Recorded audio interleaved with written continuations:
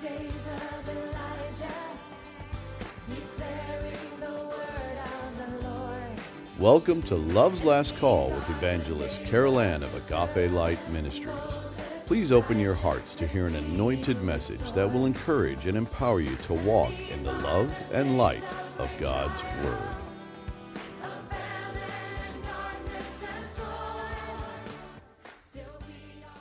Beloved, we are in part 3 of War of the Kingdoms, the light versus the darkness.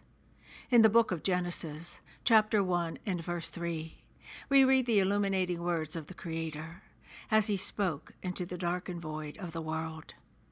Let there be light. The Hebrew word for light in that passage is or. Its meaning holds within it everything pertaining to life, joy, and peace, for within its illuminating power is the very presence of God himself.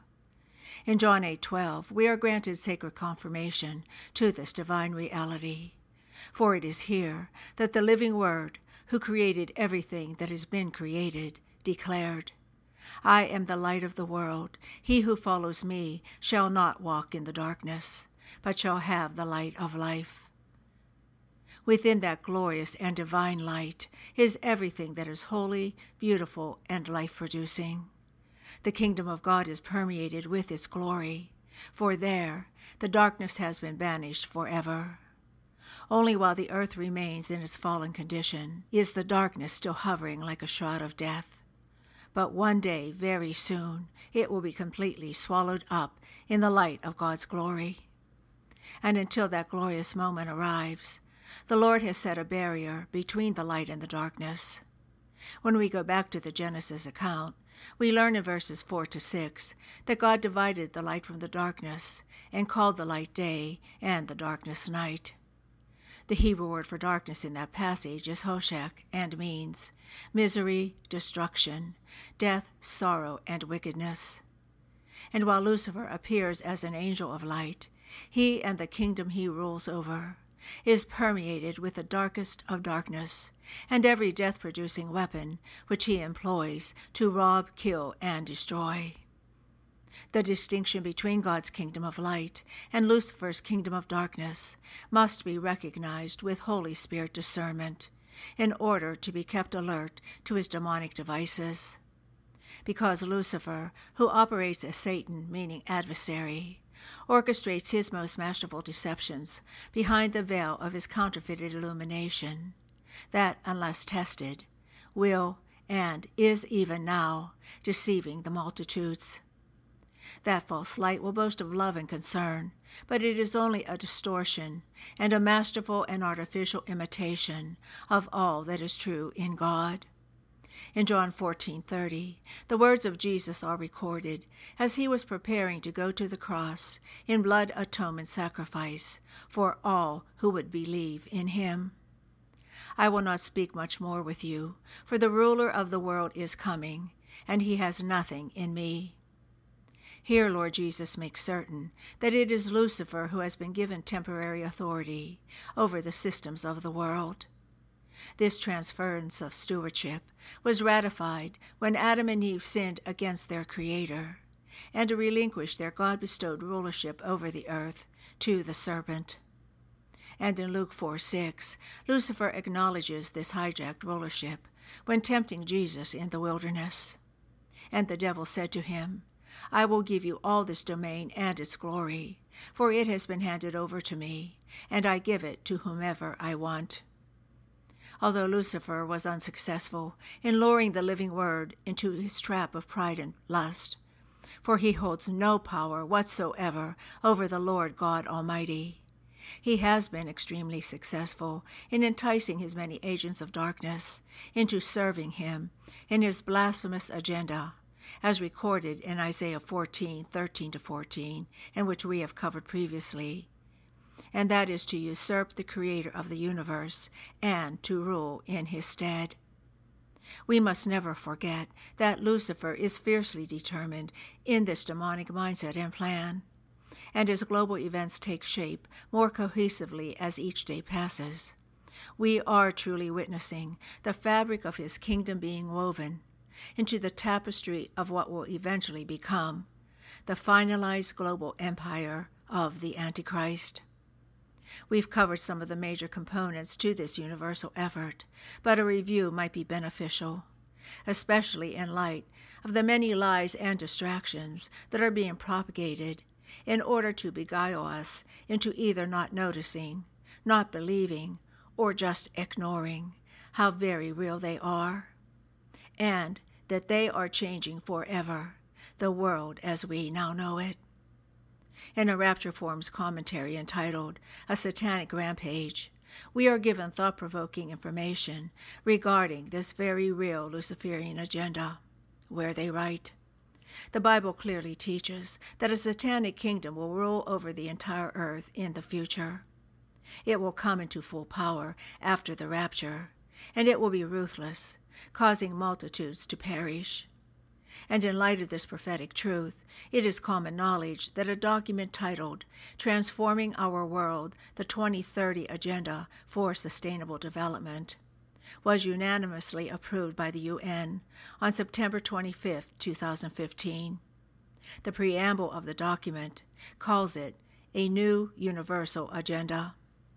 Simply put, this already approved document calls for a world economic system, a world government, and a world religion to be fully established by 2030. Its preamble states that all countries and stakeholders acting in a collaborative partnership will, not may, but will implement this plan. One government official said that not a single human being will be allowed to escape this next great leap forward.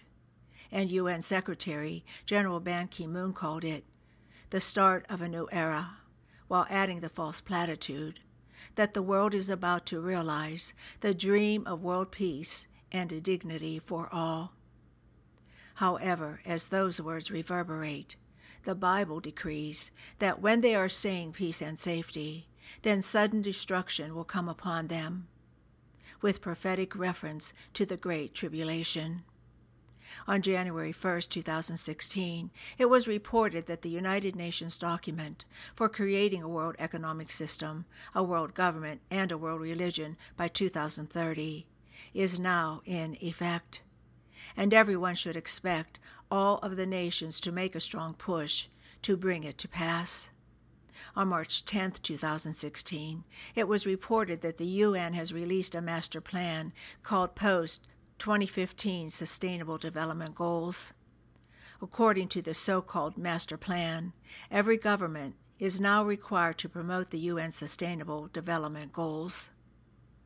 These goals include wealth redistribution, population control and reduction, government control of all production, a reduction in the consumption of goods, the use of fewer and smaller vehicles, the use of less heating and cooling at home and at work, the construction and location of smaller houses and apartments, land confiscation, land use restrictions, and much more. The master plan goals will lead to the loss of freedom, new building codes, and new zoning laws to control the size and location of buildings and communities, artificial shortages to control consumption, new taxes to redistribute wealth, new monitoring systems to reduce the use of energy, new surveillance systems to monitor compliance, and sinister threats of penalties and incarceration to force compliance. And it is important to understand that this master plan is not what the UN wants to accomplish in the next 50 to 70 years. It is what the UN has purposed to accomplish in the next 9 years. We know that God is in control, and he is not bound by the UN goals or the underlying influence of Satan. God can speed up the UN agenda, slow the UN agenda down, or change the UN agenda in any way he wants. But if he allows the UN to have its way, as his prophetic timeline unfolds, leading to the Antichrist, the Great Tribulation, and the triumphant return of Jesus, then the world is truly on the brink of a satanic rampage. In another Rapture Forms commentary entitled The Conditioning for America for the New World Order, They expound on this Antichrist endeavor, where they write, "It is no longer a secret that the elite of this world want to eliminate national sovereignty in favor of a new world order, and to replace it with a worldwide governing authority. The United Nations recently launched a webpage titled, 'Let's Take Our Planet Back.'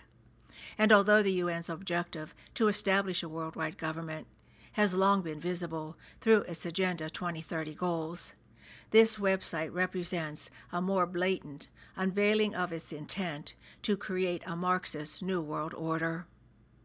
Much of what we saw in 2020 represented a concerted effort by these elite globalists to prepare the people in the United States and the world to accept the authority of the coming New World Order.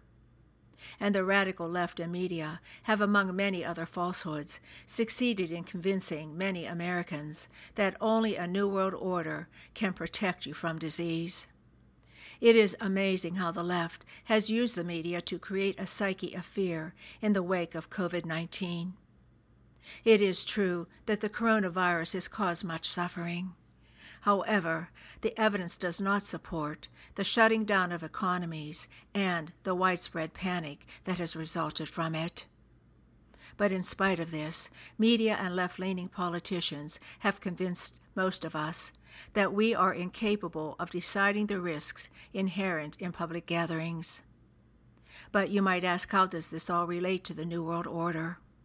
The answer lies in the third goal of the UN's Agenda 2030, which states that the mission of this worldwide government will be to ensure healthy lives and promote well-being for all at all ages.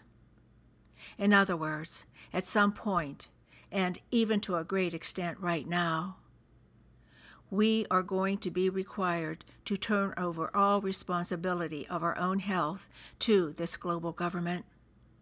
Hints of this universal control are already being given in green passes, showing you have been vaccinated against COVID, in order to be granted travel allowances and other social privileges, along with mask mandates and social distancing requirements.